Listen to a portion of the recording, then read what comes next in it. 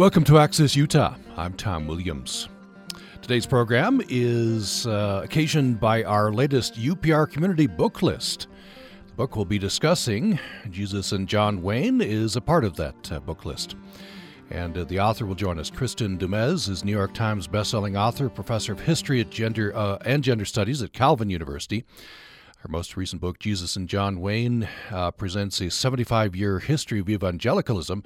And in the book, she challenges the commonly held assumption that the moral majority backed Donald Trump for purely pragmatic reasons. Du Mez says that Donald Trump, in fact, represents the fulfillment rather than betrayal of many white evangelicals' most deeply held values. Kristin Du Mez holds a Ph.D. from University of Notre Dame. Her research focuses on the intersection of gender, religion, and politics. She's written for New York Times, Washington Post, NBC News, Religion News Service, Christianity Today. It's been interviewed on NPR, PBS, CBS and BBC, also PBS, and among other outlets. Kristin Du Mez, welcome to the program. Thank you for having me. Am I pronouncing your name correctly? No. Okay. Close. It's Dumais. It's French. Oh, Dumais. Okay, French. Dumais. Very good. Thank you. I'm glad I asked. So tell me about the title, Jesus and John Wayne. It's provocative. What are you expressing there? Yeah, essentially it's a history of evangelical popular culture and looking particularly at ideas of Christian masculinity, Christian manhood over the last half century or so, and showing how these ideals were created in such a way that really embraced a particular sort of militancy, political militancy, cultural militancy, and their inspiration was largely drawn not from the Christian scriptures in many cases, but from Hollywood heroes. Mel Gibson's William Wallace, from Cowboys and Soldiers, and also the actor John Wayne. And Oliver North features prominently. We'll get to him later on. So you, I think you grew up in this culture, did you not? Yeah, on the edges of it. I grew up in a conservative Christian community, one that was a kind of ethnic enclave, Dutch Reformed, and so never really identified as mainstream evangelical. But looking back, I was definitely shaped by evangelical values largely through popular culture, through Christian radio, Christian music. We had one bookstore in my small town in Iowa. It was a Christian bookstore. And so even if you don't attend an evangelical church or identify as an evangelical, chances are if you're a Christian, a white Christian, a conservative Christian in this country, you have been shaped by this value system. There's a scene in the book, I think this is in the introduction, in fact, Donald Trump's appearing in Iowa. In fact, I think at your alma mater. And I think you're viewing this by television or something. And you're looking at the folks, and obviously, huge number of supporters, evangelicals for Donald Trump. And you say in the book you don't recognize these folks.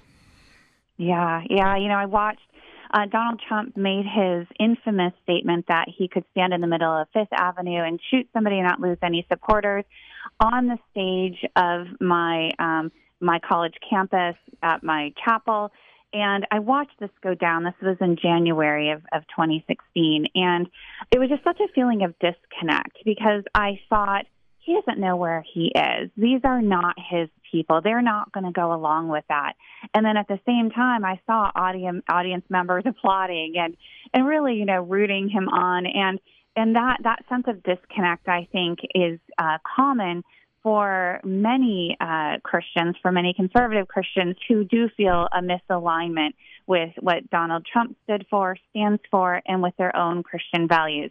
So even though I wanted to push back against that, I still had to grapple with the reality that when election came around in the fall of 2016, well over 81% of people in my home county did vote for Donald Trump. So this development of evangelicalism well predates Donald Trump, right, as you write in the book. In fact, he doesn't appear really till chapter 15, I think it is. So this is, where did this start? The kind of the developments that you're talking about. Yeah, exactly. This did not start with Donald Trump, and that's why it's such a powerful hold. And whether Donald Trump is in office or not, this is the trajectory we're on. So you can go back in time. What was important to me is to point out that things have not always looked the way they are now. In terms of Christian manhood, there was a time in the 19th century when to be a Christian man was to hold to have self-restraint, a gentlemanly self-restraint. That was deemed virtuous. There was a time when conservative Protestants many were not Christian nationalists. They thought that was sacrilege. And so the kind of alliances that we recognize today, that we're familiar with today, can really be traced to the early Cold War era. In the years preceding that, we have the emergence of the National Association of Evangelicals in 1942, the rise of Billy Graham as kind of the avatar of the evangelical movement, and all this was happening in the context of a Cold War. So communism was the great threat. It was anti-God, anti-family, anti-American, and the response to that was one of a strong defense, even aggressive offense, kind of militarism, real militarism, gender traditionalism, and this really takes hold.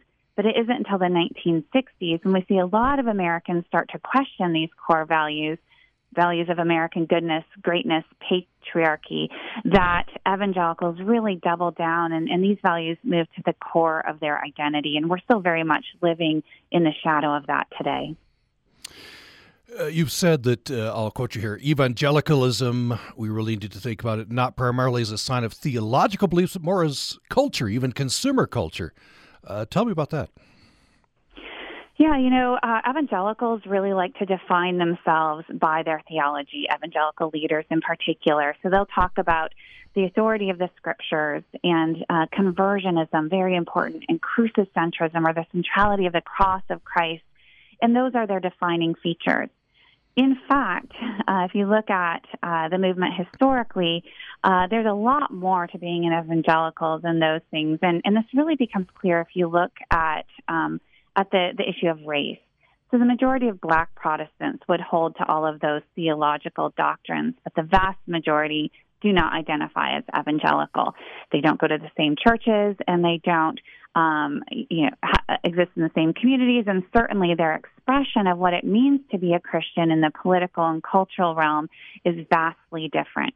And so I look at evangelicalism not as a kind of checklist of theological beliefs. There's also the fact that survey after survey demonstrates that evangelicals themselves have very high rates of theological illiteracy, and many hold theological views that traditionally count as heresy. So if all that's true, what is evangelicalism? And I look at it as a consumer culture.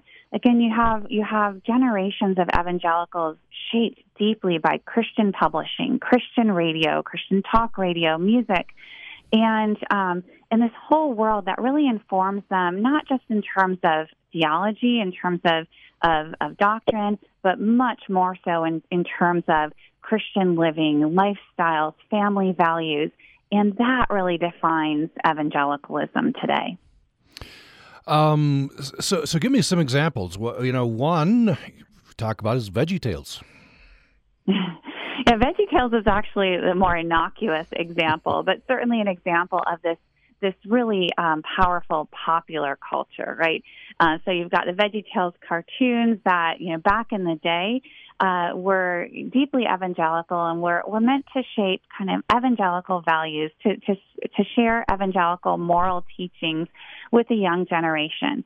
Now, that's actually an interesting example because the creator of VeggieTales, Phil Vischer, is no longer in control of the VeggieTales franchise, but he has been one of the prominent evangelicals to actually push back against this kind of embrace of MAGA politics. And he's come under fire for that. And so there's an example of kind of a deviation. But what you see over and over again in these Christian spaces with the Christian conference circuit, with Christian publishing, that it's the conservatives who and conservative donors and conservative gatekeepers who really wield a lot of power. And so what gets published, what gets produced, are things that align with conservative cultural and political values. And those evangelicals who are drawing from the scriptures and their tradition more of kind of social justice orientation, those are the ones who are often, kind of blacklisted. They're kept off they're not published as much, or they're, not invited to the big conferences, or they're actually pushed out of their churches and their communities. Books, films, music, clothing, merchandise. Maybe give me another couple of examples of what's moving the culture along. Sure. If you think about evangelicals and family values, you really have to think about Christian radio and Christian publishing. So we can talk about a figure like James Dobson, for example, child psychologist who becomes one of the most prominent evangelicals in the 1970s. And since that time, he's not a theologian. He's not a pastor, right? He's a child psychologist who's writing about how to raise children. And it's just thoroughly infused with this kind of culture wars mentality, right? And when you think about his influence and the influence of the empire that he built, focused on the family, millions of people across the country and over time around the world tune in several hours a day to hear this kind of teaching. You have books like I Kissed Dating Goodbye on Christian courtship, books like John Eldredge's Wild at Heart, published in 2001 on this kind of warrior masculinity. These are selling millions of copies. They're being read by evangelicals in small groups and these church groups, read as God's word to direct their lives. And these are just a couple of examples. And this is really what defines evangelicalism. Evangelicals identify with these values, and if they don't, it doesn't matter if they hold many of the theological teachings in common, they're not part of the community. So I think a big key here is this idea of masculinity, right? So these heroes, of course, John Wayne is in the book. I'll have you talk about him a little later. Ronald Reagan, I think a big hero. Yeah, and so what we see is over time an embrace of a kind of patriarchal authority as God's word, and so they'll draw on some scripture passages, ignore other passages, but to really amplify the kind of patriarchal teachings, and then establish those as God's order and God's will for the nation's social order. And so what we see is like a strong, rugged masculinity is understood to be God's design for men, and particularly for Christian men, and it's always linked to Christian nationalism as well. This isn't just what God wants for men in the church and for men in the family to lead their families, although it is that. It's also a requirement for a strong nation. And that's really one of the themes of the book, is just how often these kind of family values resources are really about strengthening the nation in a particular way against foreign enemies and also domestic enemies. And this is why it really does fuel this culture wars, us versus them mentality. And so a strong, rugged, patriarchal masculinity is seen as God's will for the church and also for the nation. So John Wayne fits here perfectly, right? I guess Absolutely. the idea of John Wayne, but maybe also John Wayne's personal politics probably fit in here. Yeah. So John Wayne, not an evangelical, right? Mm-hmm. But that's kind of the point here. Kind of secular hero, mythical hero in many ways because of his on-screen persona. But he came to stand for secular conservatives and over time also for religious conservatives as kind of this icon of true American masculinity, this kind of traditional, even retrograde masculinity. He was the good guy with the gun, the guy who could, was a hero because he could bring order through violence.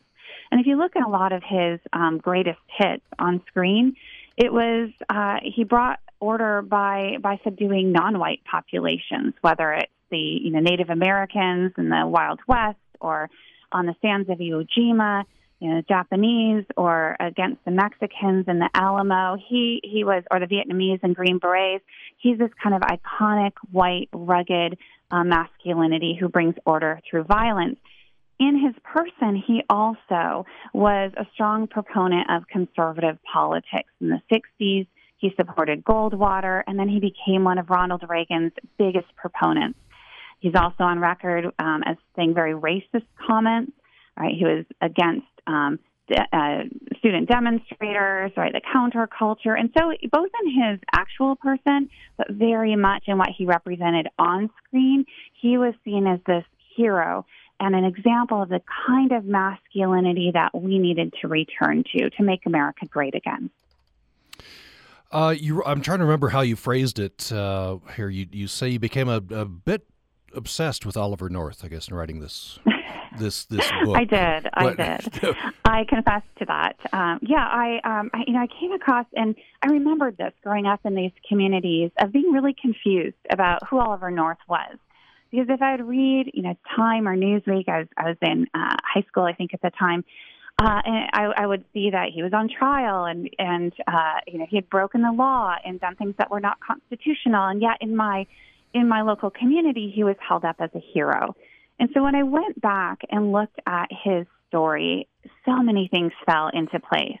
He was this rugged military hero, and he would flout laws and authority structures to do what he thought was right. And he really did this throughout his career, and that was certainly the case in the Iran-Contra scandal. And what I saw when I went back as a historian was just how much conservative evangelicals, despite all their talk about proper authority, how much they embraced him precisely because he broke the law to do what they thought was right. And they promoted him, and after he kind of faded from view from the general public, he went on and had a long career inside conservative evangelical spaces as an author and as a hero. And I'm trying to remember his name now. It's Donald Trump's first national security advisor. It seems like he's kind of following a similar path. I'll have to look up his name. So I wonder. So you can point to this. You can point directly to Donald Trump now. Some of the same themes.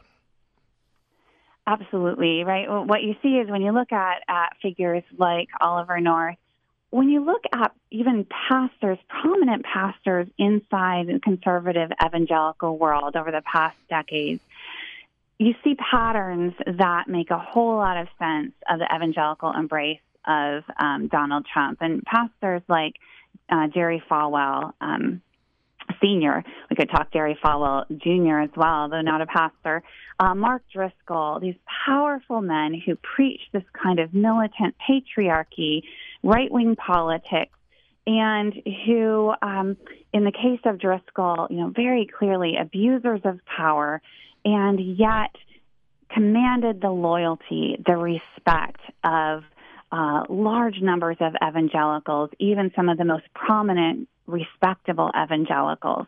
And you see these kind of alliances that were made because they, quote unquote, got the gospel right. But really the alliances were built around political and cultural agenda.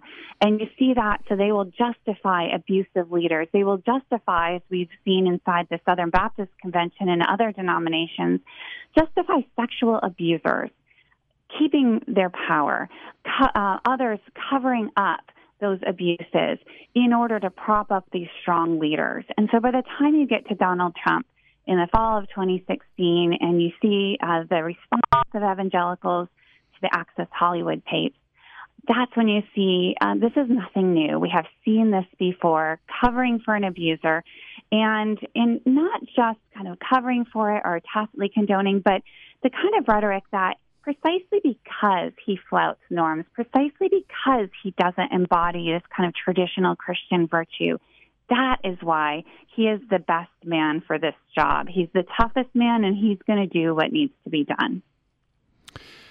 We're heading toward a break here, and we'll come back to much more to talk about. By the way, Michael Flynn was the name of the man I was trying to... Oh, thank you. Remember, yes, absolutely. Seems like we see that Michael Flynn carried this on.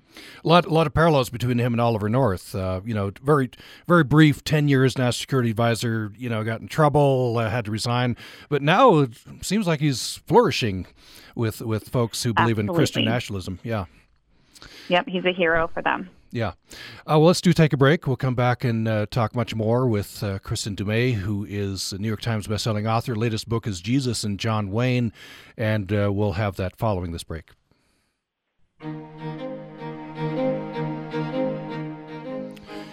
Thanks for listening to Access Utah. I'm Tom Williams. We're talking with Kristin Du Mez, author most recently of Jesus and John Wayne. She traces a history of evangelicalism and answers the question I think perplexed many of us, which is there's an apparent conflict between what I guess evangelicals should believe and the man Donald Trump. But Kristin Du Mez is saying that no, Donald Trump is the exact fulfillment of where evangelicalism at least ended up as of 2016. You write in the book that, I think this is near the end, you say that this where evangelicalism did end up and centered around this militant, muscular idea of masculinity. It needn't have gone that way. It didn't have to go that way, but it certainly did, and it's tied into popular culture and I guess the Cold War and some of the things you've been talking about. What's the key factor, do you think, why it did go that way? Oh, it's hard to get really underneath this question and get to the deeper why. Could bring some psychologists in, perhaps, or even theologians, because to me, honestly, what it seems to come down to is power. People like power. Christians are no different from others in that respect, and maybe even worse, because they can justify it in terms of righteousness, that they can do so much good with it. And it really seems to come down to, who is good at consolidating power. And one of the things that I saw in this research, when I really delved into the history, is that a lot of times in the Trump era and more recently, kind of reactionary politics among evangelicals have been defined in terms of, they're just so afraid they're facing or they feel embattled, they feel like they're losing their rights, and what choice did they have?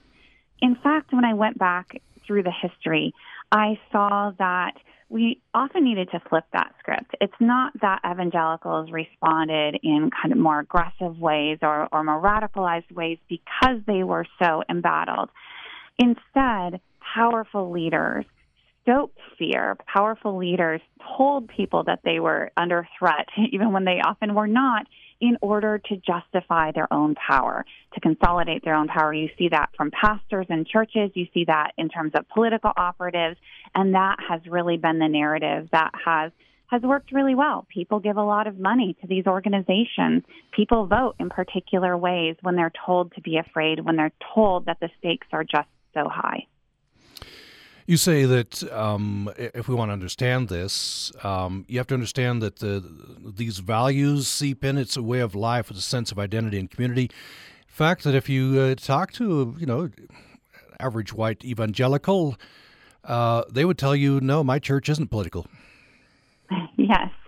Yes, I hear that all the time. And then I'll go visit some of these churches and I'll hear the preacher pray against the evils of big government. And I'll hear, just so many political dog whistles throughout the service. And then, of course, if you go on to Christian radio or read, Christian publishers' books, it's deeply political. And yet, for many evangelicals who have just been born and raised in these spaces, it doesn't seem like it's political because to them it is simply Christian.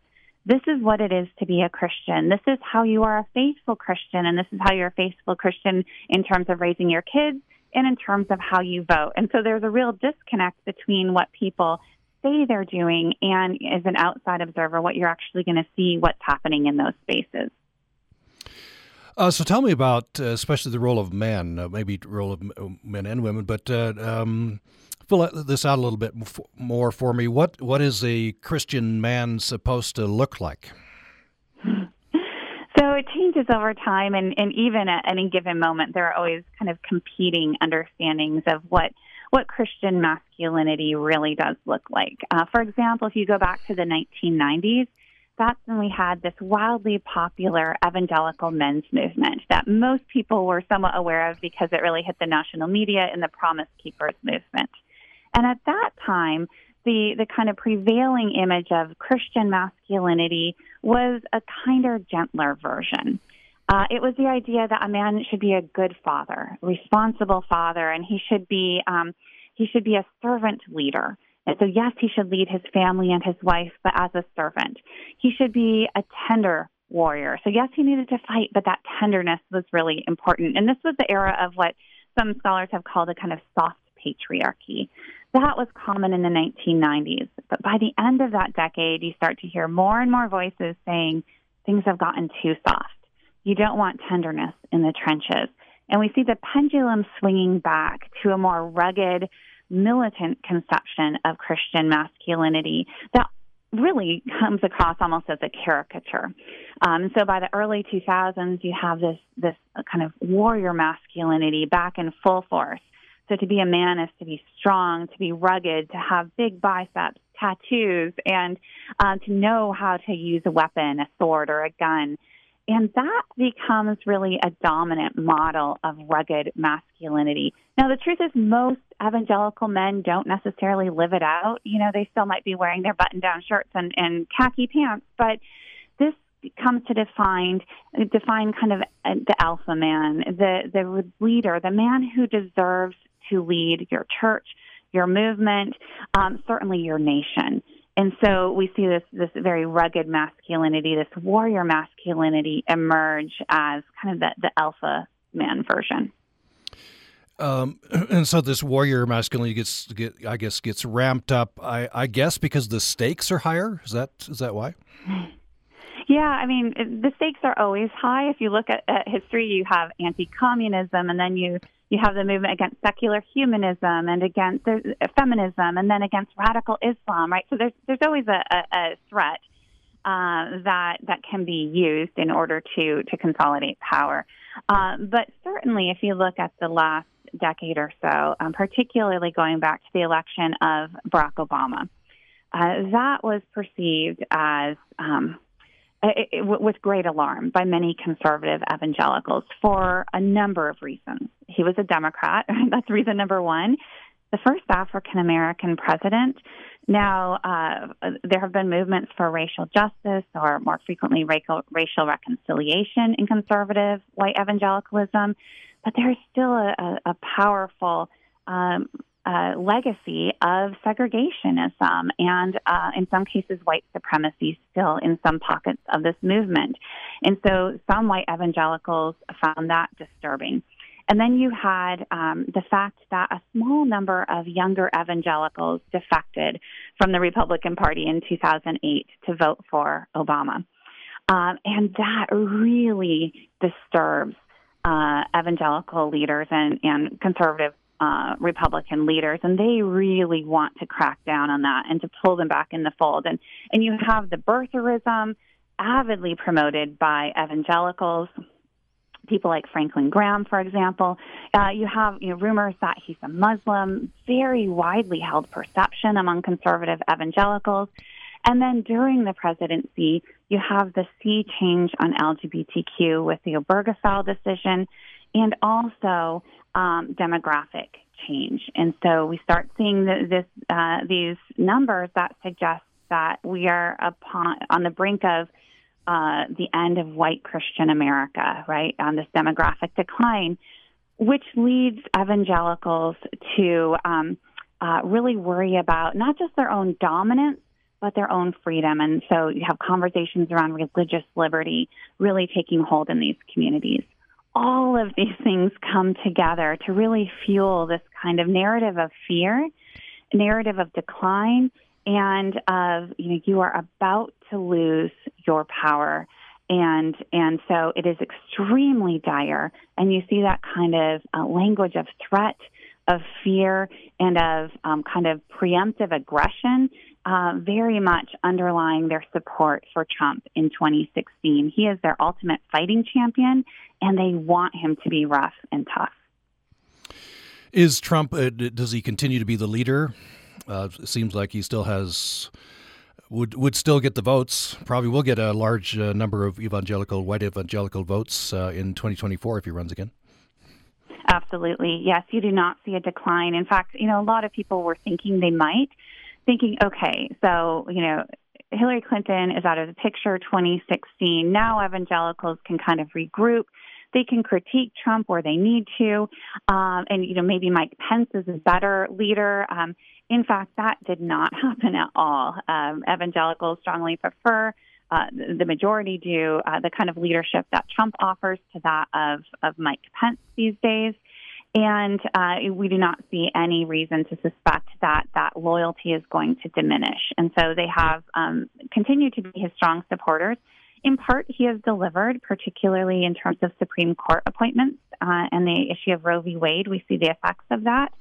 But you also see just a widespread embrace of the kind of politics that he has led. And this I think what's most concerning is evidence of among evangelicals, of, kind of finding democracy less attractive, less appealing. And I think particularly in light of this demographic decline, you see some of the tactics shift from kind of trying to get out the vote and trying to promote a conservative Republican agenda versus now really undermining some of our basic democratic norms and institutions in terms of embracing Stop the Steal, interfering with free and fair elections, and working to suppress voter turnout. So all of these things are disturbing and very evident in conservative white evangelical political spaces.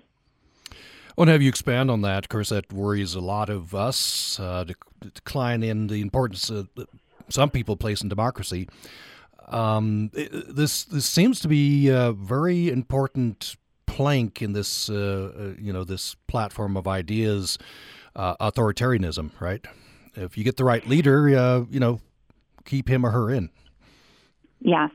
And, even in the intro to Jesus and John Wayne, I cited some survey data that we have that conservative white evangelicals, more than any other demographic, lean towards authoritarianism. They really embrace the strong leader. And even when I went back into books on child rearing from the 1970s, I was struck as a historian just how important authority was and social hierarchy. And that was seen as the will of God, and that was seen as the key to ensuring God's blessing on our country.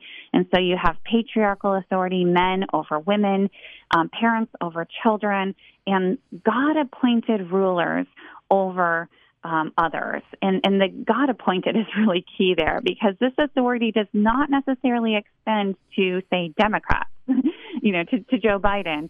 The idea is that the proper God-appointed authority is the person who aligns with their political and social values.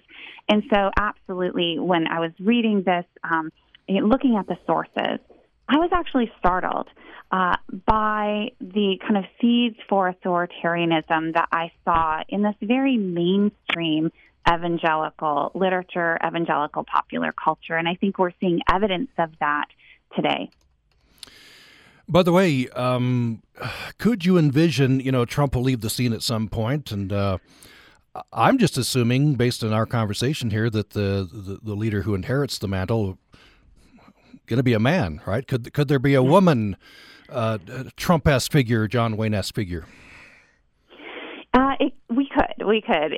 You're right that this is the playbook now, and it would be it's hard for me to envision kind of disrupting this playbook. And so you've got somebody like Ron DeSantis who's trying to give Trump a run for his money. That'll be interesting to see how that plays out.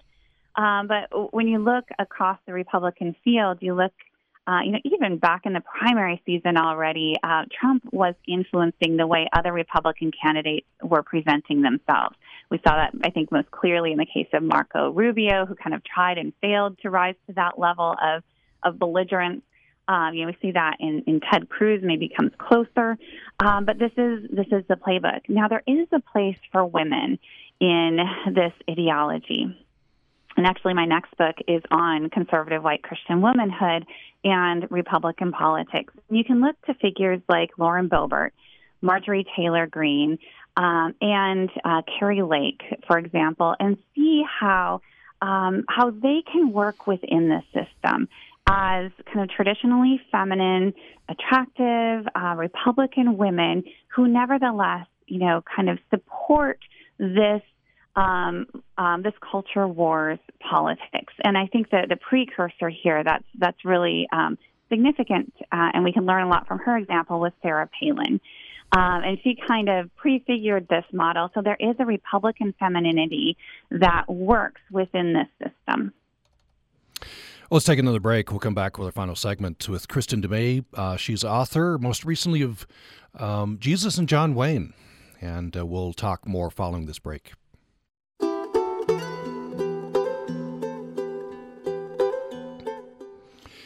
Thanks for listening to Access Utah. I'm Tom Williams, and we're talking about a book which was chosen for our latest UPR community book list. It's called Jesus and John Wayne. The author, Kristen DeMay, is with us. She takes a look in the book at white evangelicalism and explains an apparent contradiction.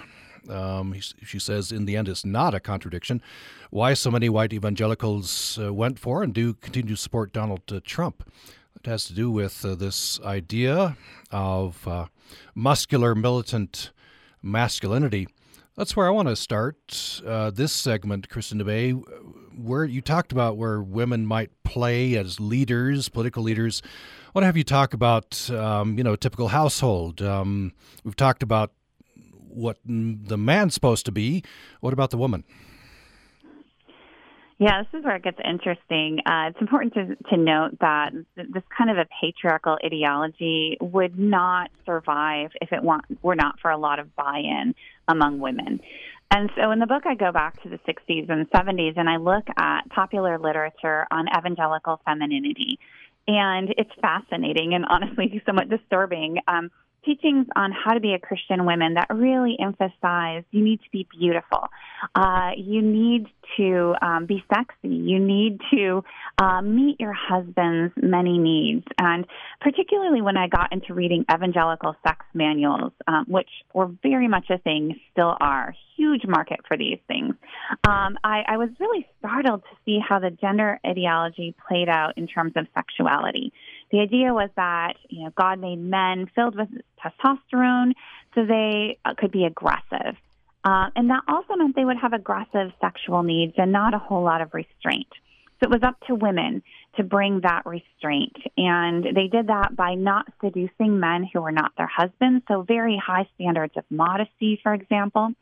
And if you were married, then it was your duty to fulfill all of your husband's sexual needs so that he would not meet those outside of the heterosexual marriage relationship. And this was understood to be absolutely essential for the God-ordained social order. And therefore, it was necessary for the stability of the nation and for the strength of the nation, right? And so what I came to see then is if you follow this out in terms of evangelical history, what this looked like for many women, particularly women then who experienced the brunt of this, who experienced abuse, often sexual abuse. In any case, it was always the woman's fault. Did you seduce him? You weren't married to him. Even if it was a young child, this would be the narrative. Or it must be the wife's fault because she wasn't meeting his needs.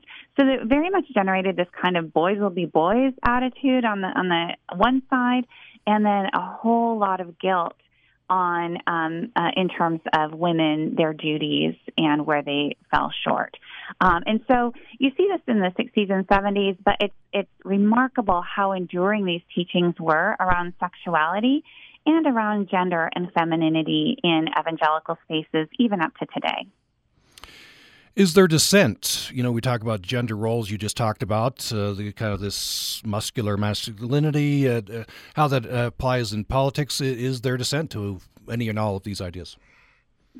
There always is, right? These ideas are always contested, even within white evangelical spaces. If we want to use the figure of kind of the infamous 81% who ends up voting for Trump, percent of evangelical voters, you still have 19% who don't. And I think that's kind of an accurate breakdown historically, too.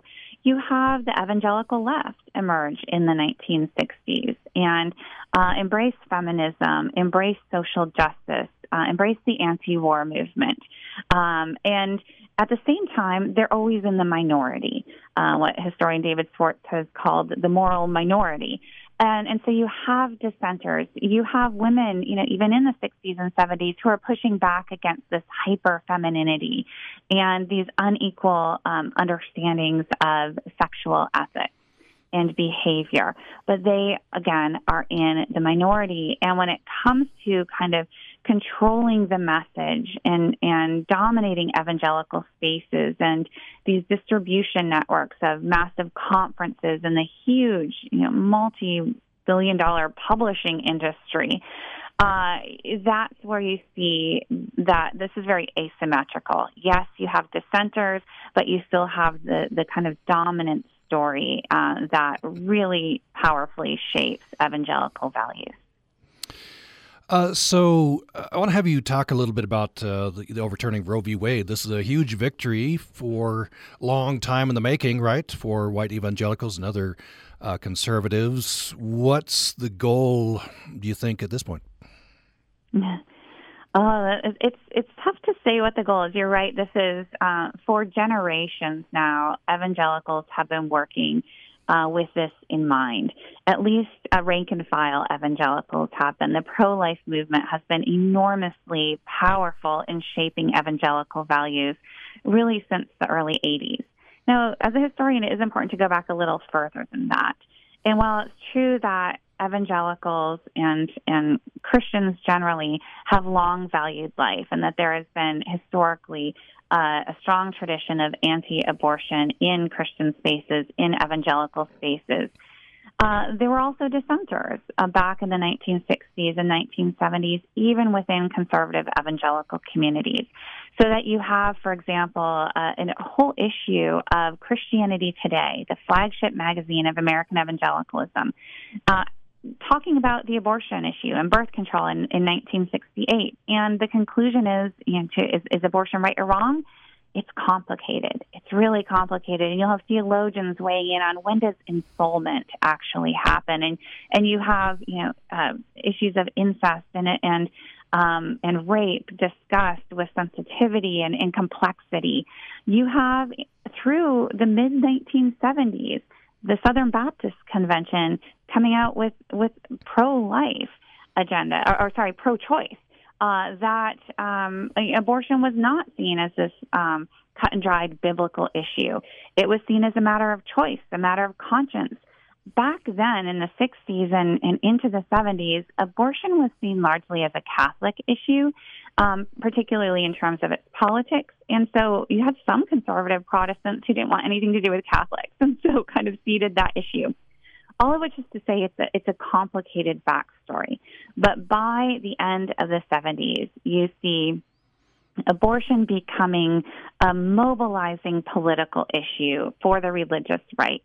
Again, tapping into a pre-existing tradition, but also kind of moving to the forefront so that even a generation later, it's very difficult to be openly evangelical and pro-choice. And certainly today, that that is almost impossible in many spaces.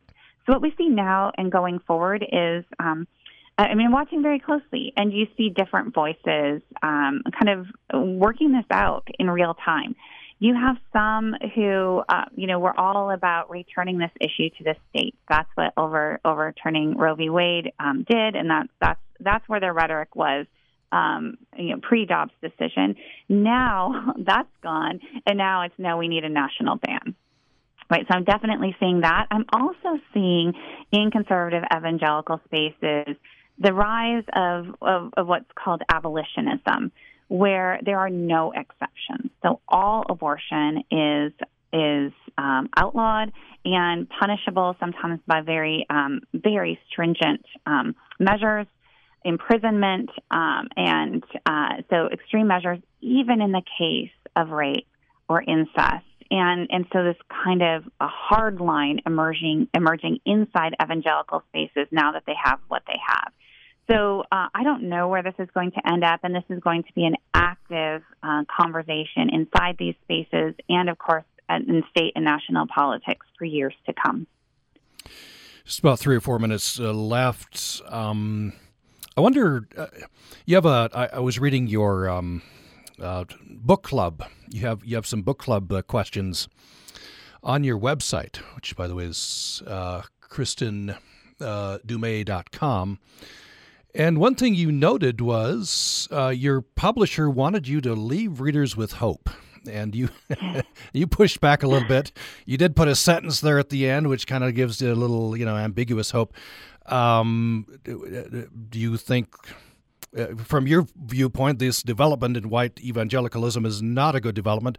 Do you think things can change?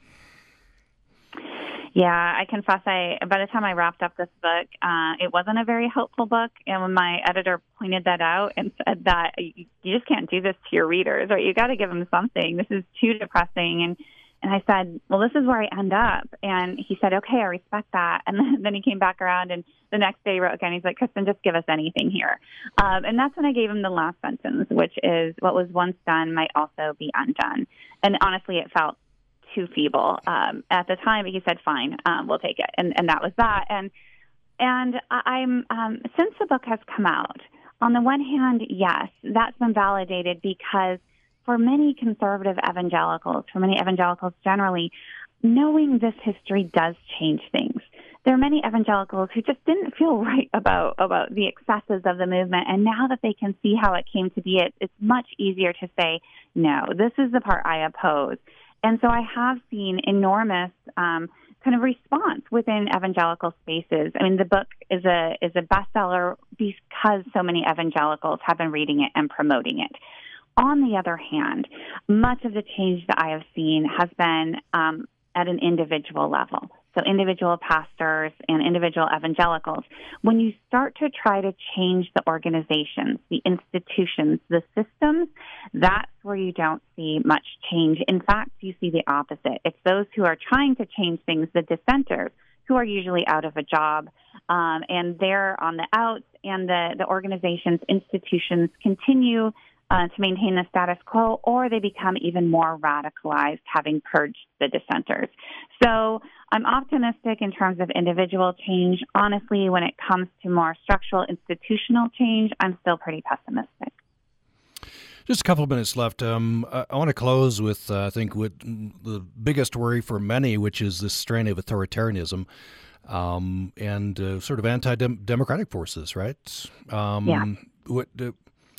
Where do you think that's going? Because it seems like, from what you're saying, that at least this subset of conservatives, white evangelicals, authoritarianism is a central idea and not likely to fade. Mm-hmm. Yeah, I'm watching this very closely, and what I will say is you have to be very careful here. We're getting a lot of surveys out now on Christian nationalism, how widespread it is. Over 80% of white evangelicals embrace some form of the idea that America is a Christian nation. Then you have to dig beneath the surface. What do they mean by that? Do they mean just they want to see their values reflected in the government? Well, I mean, that's the case for all of us, whether we're religious or not.